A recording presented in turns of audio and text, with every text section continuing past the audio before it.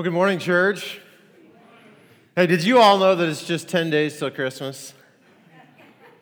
The countdown can now begin. 10 days. 10 days until Christmas. That means that a third of a month from now, we will celebrate Christmas. That means that in just less than 240 hours from now, we will be at Christmas morning. Who's excited? Okay. There's a few Grinches out there, okay? We get to anticipate Christmas. It's just 10 days away. And here we are, and we're talking about anticipating Christmas. And the kind of anticipation that we're trying to encourage from all of us in all of the church, really in all of the world, is the same sort of anticipation that took place when Jesus came the first time. I mean, there are stories in the Bible of people who were waiting anxiously night and day, praying that God would bring the Savior, that there would be a Messiah, that He would bring comfort. The text tells us it's the consolation of all of Israel. And there were people waiting day and night so that Jesus might come.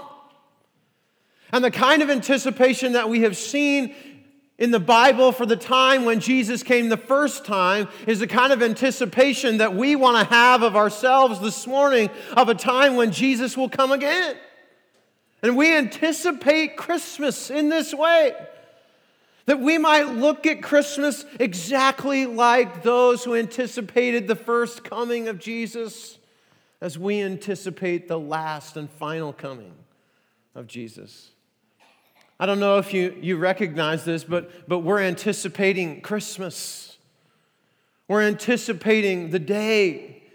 We're counting down the time. And we're in this series, and a couple weeks ago, Jed launched us off, and he encouraged us to participate in anticipating the kind of worship that happens in heaven, and that kind of worship needs to take place right now as we anticipate the final coming of Jesus. That what happens in the worship in heaven ought to be the kind of worship that's happening on earth right now. And we anticipate the worship that will come when Jesus comes a final time. We anticipate Christmas as we anticipate Jesus. And this morning, as we have that vigilant kind of anticipation, that eager waiting for the time when Jesus will come, as we anticipate Christmas this year, we anticipate justice. I'm talking about the kind of justice where the wrong things in the world are undone. I'm talking about the kind of justice where evil people, they get theirs in the end. Where they aren't allowed to run free and hurt people anymore. I'm talking about the kind of justice that you and I desperately want when we watch the news like, God, what's happening in the world? Where is the justice? As we anticipate Christmas, as we anticipate Jesus, this morning, we anticipate justice. So that we can anticipate justice well, we're going to go into a book of the Bible that some of you have ignored. We're going to go into a book that some of you, probably all of you, have recognized at one point or another that it is in the Bible. But you started reading it and you said, it's got some weird, funny characters in it. And there are symbols and there are visions and there are these images that I don't know what to do with. And so many of you, quite frankly, you know it's in the Bible. You know that the Bible is inspired, all of it, from really Genesis through Revelation. But you've decided of this particular book that you're just going to set it on the shelf and read easier things. And you've probably said to yourself, there's nothing really completely relevant in my life about this. And you've probably left those pages in your Bible untouched for the most part. And so this morning, if we're going to answer these questions about anticipating Jesus and anticipating justice, if we're going to see that our lives ought to be characterized by anticipating justice as we anticipate Christmas, then we may have to go into a book that's unfamiliar to us. Now, so that we can do that and we can do it well together, I want to paint a picture for you of the people to whom this book was originally written. You see, the fact of the matter is, no matter how far back in history we go, there are people. And there are people that wrestle with the same things that you and I wrestle with. And there was a bunch of Christians, and they were trying to live their life in the best way they could possibly live it. And they were trying to be faithful to Jesus, and they were trying to anticipate what He would have them anticipate. And they were just trying to live. The problem was that the world that they were living in, much like our own world today, wasn't overly fond of Christians standing for Christ. And so when they began to stand for Christ, they were actually being persecuted for that. Some physically, some actually lost their lives. In our world today, there are people right now in our world who actually lose their lives because they decide to stand for Jesus. Several years ago, I went to Myanmar, and we went over there and did some ministry there at a place where they're trying to educate people so they can send out pastors all over the world, really, from Myanmar. And every now and again, I begin to get email notifications. The guy's name is Stephen. And I get email notifications from Stephen, and he says, hey, this is how things are going. This is what's going on in our world. And then he'll begin to name people. And he'll say things like, well, Brother Joseph, he was with us, but we haven't seen him in a while. He was taken by armed guards. We don't know if he's still living. And it reminds me of the times that there are still in our world Christians who are dying because they stood for Jesus. And you all are sitting here going, that's probably not going to happen to me. Well, it probably won't.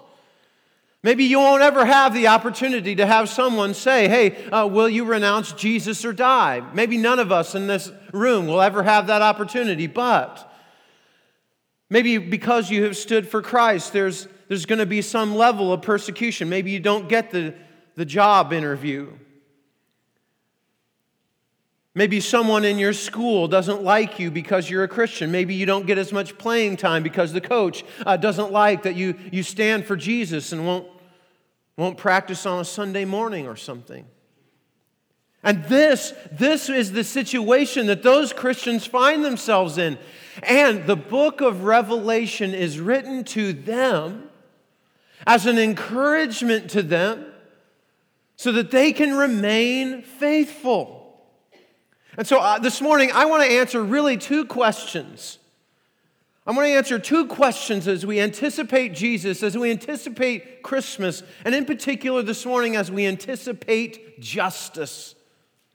And the first one is, what is God going to do to bring justice? I mean, come on. Have you ever watched the news and gone, God, what's going on in the world?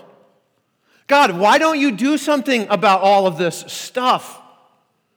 God, when are you going to show up and show these people who's boss? Because these people think they're the boss, but you're the boss. When are you going to show up? How is it that God is going to make all the evil things in the world, all the bad things come undone? When is that going to happen, and how is God going to do it? And the other question I want to answer this morning is, what's our role? How do we wait well? How do we wait well for the time when God will bring justice? So that we can answer those two good questions, I want you to turn with me to the very last book of the Bible, the book of Revelation, and I want you to look with me in chapter 6. I want you to look with me in chapter 6. Revelation chapter 6. If you don't have a Bible, please grab one. There should be one available in the pew backs. And you're going to go all the way to the very last book of the Bible. If you hit the concordance at the end, you've gone too far, okay? Revelation chapter 6. Revelation chapter 6.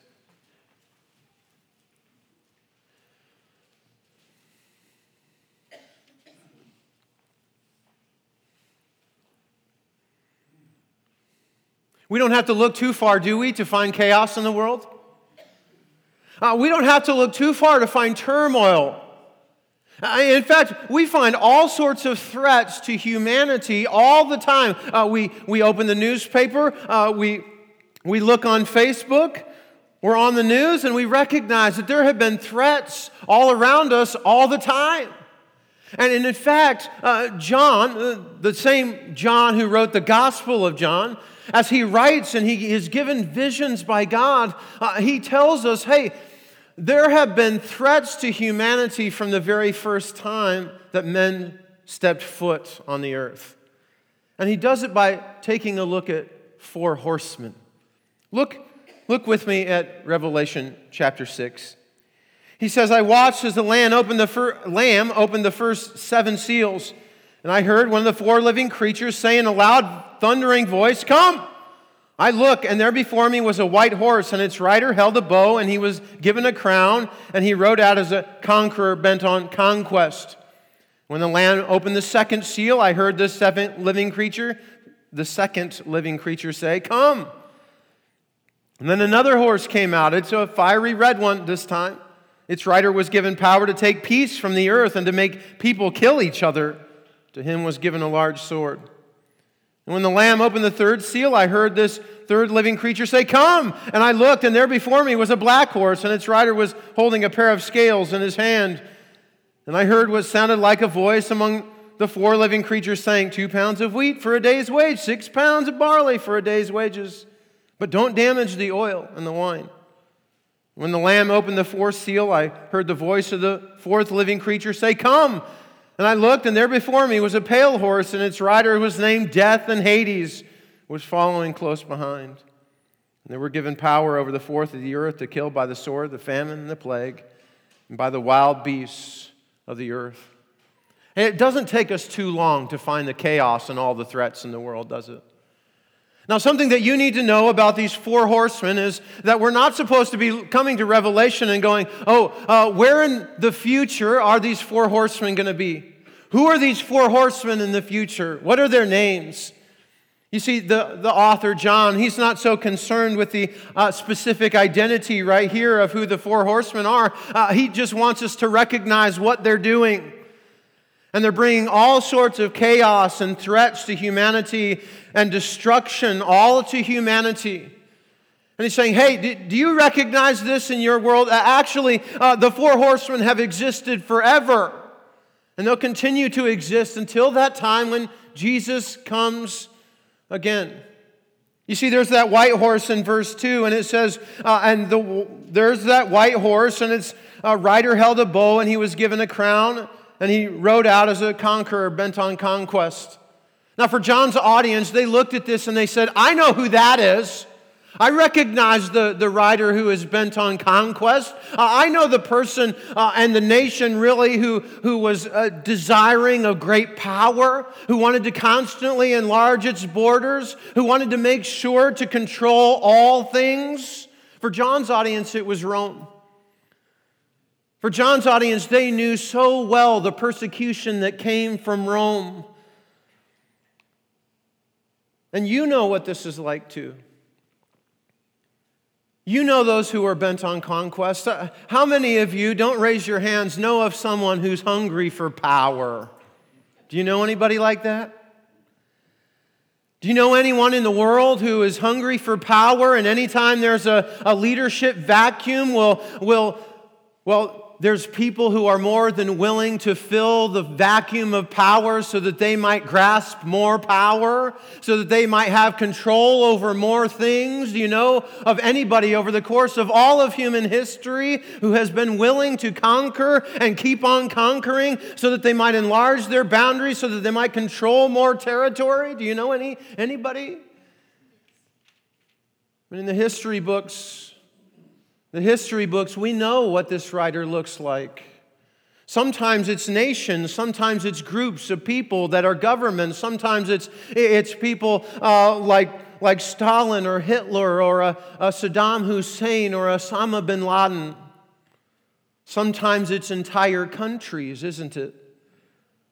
Sometimes it's even countries like the United States or Russia or China, but it's those who have said, I desire more power. I want to expand the boundary, and it really doesn't matter what sets in my way.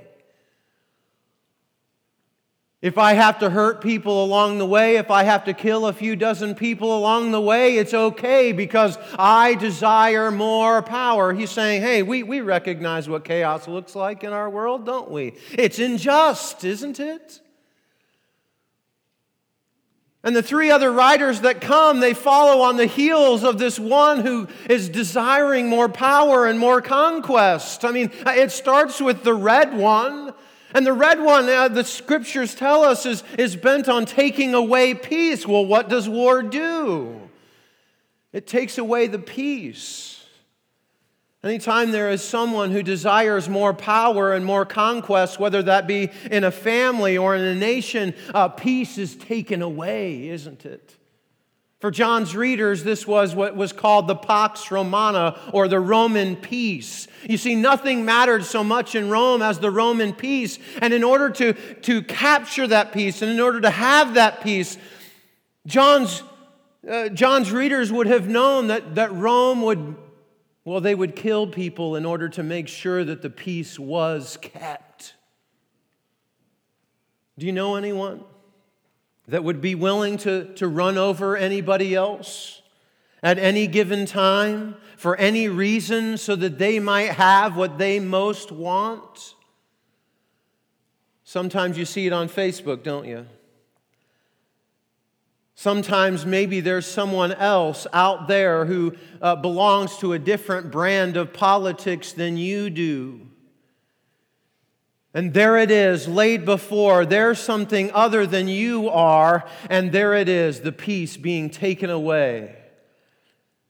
As homes and nations and communities are divided, and it takes away the peace. And maybe you've even experienced that in your own home. As one who is bent on conquering the family comes in and they begin to manipulate things in such a way that the peace begins to be taken away, and instead of a union of family, things begin to be broken. And then there's the black horse. It's the economic horse. It's the money horse. Anytime someone desires to have conquest and power, there's probably money involved. More money, more power. Some people would even say that money brings fulfillment, and that's what this is. Has the economy ever influenced your faith? How you spend your money or how you run your business? Have you ever made the decision in favor of money over humanity? And John is saying there is here a black horse, and its rule is money and economy. Look with me. Notice what it says. It's very interesting. He says, in verse 6, 2 pounds of wheat for a day's wage, 6 pounds of barley for a day's wage, and don't damage the oil and the wine. What's he saying there? He's saying we have to work all day for barely enough to eat. The life essentials are short, but the luxuries are many. Don't mess with those. You see, the luxuries in this passage are the oil and the wine. You see, those who conquer, those who are willing to scatter everybody, to be unjust in their dealings in business, to grab all the money they can, to get all the money they can, and sit on the can. He is saying, the rich will be richer and the poor will be poorer. And those that need it most won't have it. But those that live on top of the hill in the big house, they're going to have all the luxuries they want. It seems unjust, doesn't it? And he follows that up and he says, the last horse to come, it's death. The natural consequence of war and someone who desires power is death, isn't it? There's pestilence, there's disease. Oftentimes when someone desires power and they'll take it at whatever human cost they have throughout the course of human history, it means that people are malnourished. It means that they don't have access to the medicine that they need. And we get things like measles and mumps. We get things like malaria and AIDS. And that's what's wrong with the world, isn't it? I mean, some of you are thinking right now, get me out of here. This is really bad news. If I wanted all of this, I could just turn on Facebook or the evening news. But John opens up all of this to say, hey, do you recognize the turmoil that's in the world? Do you recognize the threats that are in the world? And we have an opportunity to come into that kind of context in a world where we know all of the four horsemen are ravaging the entire world. We recognize as Christians that there's a good question that we need to ask. And that question is, God, what will you do to bring justice? Here we are, we're anticipating Christmas, we're anticipating Jesus, we're anticipating justice. God, what will you do? What will you do to bring justice? How will you undo the bad and the evil that we see in our world? God, what will you do? And the answer that John gives us is that, excuse me, is that God is looking to the prayers of the saints. And justice will come through His judgment. That God is going to listen to the times when you open your mouth and you are on your knees and you're looking at all of the turmoil around your life, and He's saying, will you pray? And I will bring justice. Look at verse 9. When He opened the fifth seal, I saw under the altar the souls of those who had been slain because of the word and the testimony they had maintained. These are Christians. They have died because of Jesus. And they called out in a loud voice, how long? They're praying, how long, sovereign Lord, holy and true, until you judge the inhabitants of the earth and avenge our blood? Now, I love this prayer. Do you notice this prayer? Notice what it doesn't say as well as what it does. Here are people, and they have died because they believed in Jesus. They've been sacrificed. Now they're in heaven. Their souls are with God in heaven underneath the altar of the Almighty God. They have presence with Him. It does not say, how much longer, God, until we get our new bodies? It doesn't say that. It doesn't say, how much longer, God, until Jesus comes a final time? It doesn't say that either. Do you notice what it says? How much longer until you avenge our blood? You know what the saints want? They want justice. They want to know, God, this life that we've lived, the sacrifices that we have made, is it worth it? Have we been faithful for nothing? Is this life that we lived, has it been a joke? Lord, would you avenge our blood? They're praying this. And notice, if you go back a couple of chapters, look in verse 8. The final seal is about to be unfurled. In chapter 8, verse 3, another angel who had a golden censer came and stood at the altar, and he was given incense to offer, listen, with the prayers of all God's people on the golden altar in front of the throne. And notice what happens with these prayers. The smoke of the incense, together with the prayers of the people of God, went up before God from the angel's hand, and the angel took the censer, filled it with fire from the altar, and hurled it on the earth. And there came peals of thunder, rumblings, flashes, lightning, and an earthquake. What does all of that mean? It means that when we pray, God, would you avenge the blood of those who have come? Would you show us your justice, that God responds, He hears, He knows your prayers.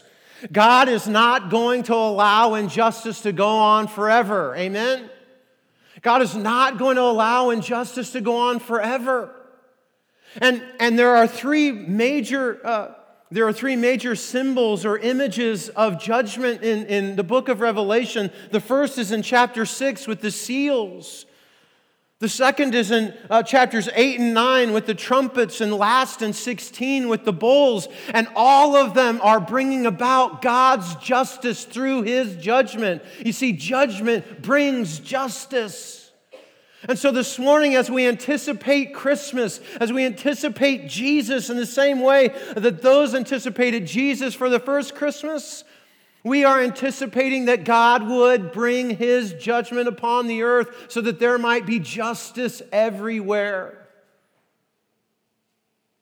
Justice will happen.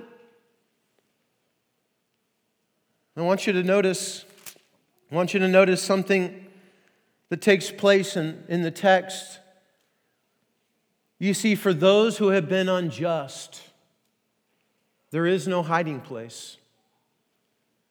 It doesn't matter what your rank in the world is. It won't matter what your economic status is. It won't matter if you have all the position and the power in the world.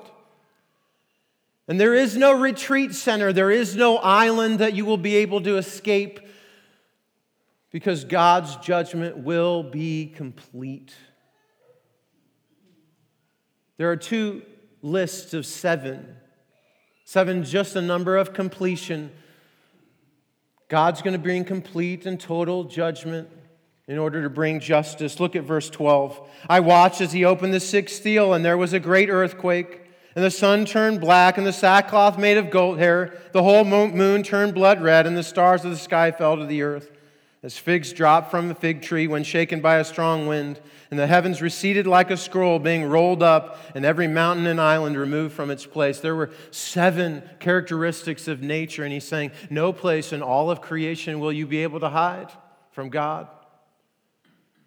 And He's going to give a list of seven kinds of people, and He's saying, it doesn't matter who you are, you can't hide from God. Notice what He says in verse 15. Then the kings of the earth, the princes, the generals, the rich, the mighty, everyone else, slave and free, hid in the caves among the rocks of the mountains, and they called to the mountains and the rocks, fall on us, hide us from the face of Him who sits on the throne and from the wrath of the Lamb. For the great day of their wrath has come, and the great question, who can stand? So who can stand? If justice brings about God's judgment, if judgment brings God's justice, then who can stand? And we don't have time to go all in on this, but the answer comes in chapter 7. And it's the faithful. It's those who have vigilantly waited for Jesus to come again. You know what, gang? That's you. That's the faithful. You know what this means for you? You know what this means for you? You know that mean person in your life? I'm serious. You know that mean person who is just evil? If they do not come to Jesus, Jesus is going to visit them, and there will be justice.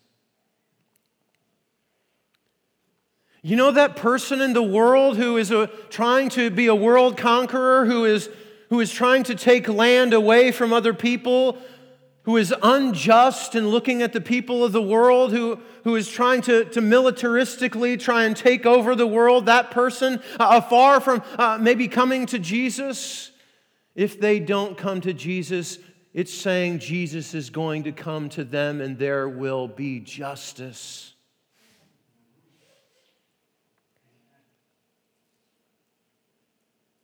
Who is it for you?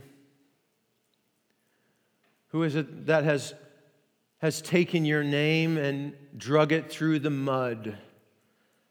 And because you have been willing to stand where Jesus stands, because you have been willing to stand with Jesus on hard things, that your name has been made mud by some people and your reputation perhaps has been ruined, God is saying to you, there will be justice. That far from repentance, if repentance does not happen, for those that are unjust, Jesus will visit them and there will be justice. Gang, that's good news. And when there is justice, and when the Lamb opens up and He says there's no place that you can hide, and judgment will bring justice on that day. You know what happens to the faithful who have stood? Revelation and all the rest of the Bible tell us that not only is God's judgments just, but there's a great cry of praise that breaks out into heaven. In chapter 19, after this, I heard what sounded like the roar of a great multitude in heaven. Hallelujah! Salvation and glory and power belong to our God, for true and just are your judgments. You see, when judgment brings about justice, all of God's people, we will all stand up and we will clap and we will shout and we will lift our voices to the heavens. And we will look at God and we will look at the Lamb, Jesus, who is on the throne, and we will praise Him and say, thank you. Thank you for being just.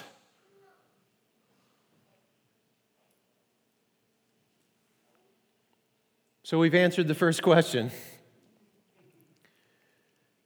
And so I want to leave you with a few things on the second question. How should we wait? What is God asking of us right now? What sort of level of obedience is He asking for those of us who are waiting eagerly right now in anticipation of what is yet to come? As you break down those four horsemen, the white one bent on conquest, the red one who takes away peace, the black one who is greedy and wants more money, the pale green one that brings death. I walked down through each of those and I thought, I can begin to see this all take shape for you and me. You see, we have to be those who are not bent on conquest and yet rather obedient to the one who has already conquered. And that's not you and I, because the one who has already conquered, His name is Jesus. And if we find ourselves on the wrong side of the one who has already conquered, then we must repent. And we must be careful to do exactly what Jesus has already told us. He said of those who would follow Him, He said, you must take up your cross and follow me. In other words, our life must be characterized by servitude. Our lives must be characterized by self-sacrifice, and we can never have both. We can never have self-sacrifice in one hand and a conquering spirit in another. If we are people who are of self-sacrifice, we will always be on the right side of the one who conquers.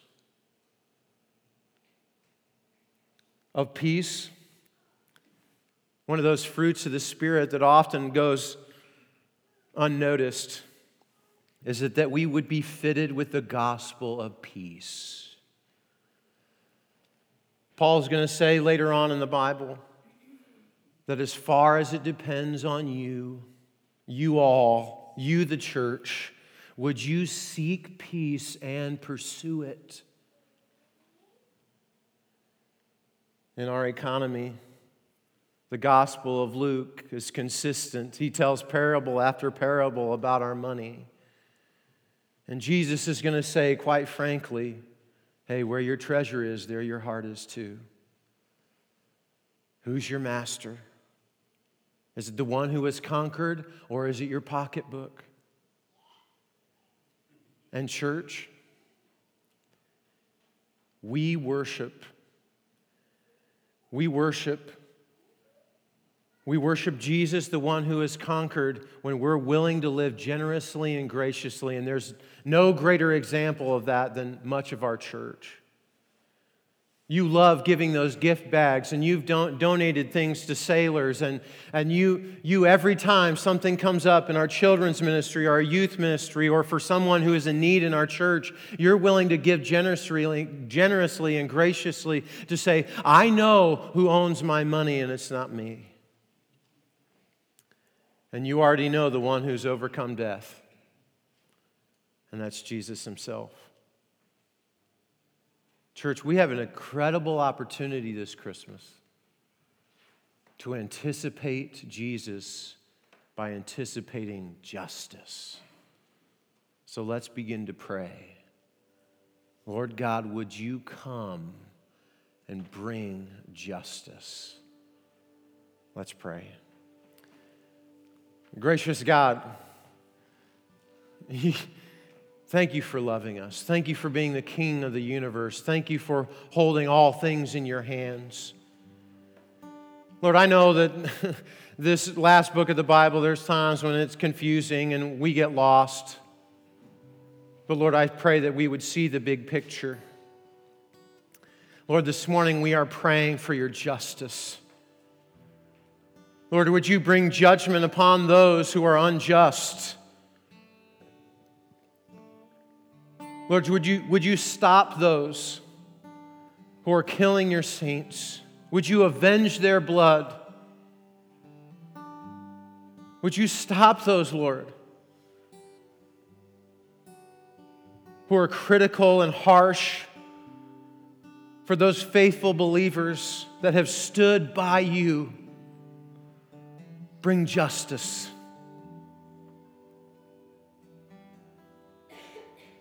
And Lord God, for all of us, as we wait with anticipation, Lord, help us to be on the right side of your justice. Help us to be on the side that's self-sacrificing, the side that's generous, the side that's seeking peace, the side that already knows that death has no victory here. And Lord, may we live out all of that in obedience. And may we be faithful in anticipating justice. Lord, we pray all this in Jesus' holy and precious name. Amen.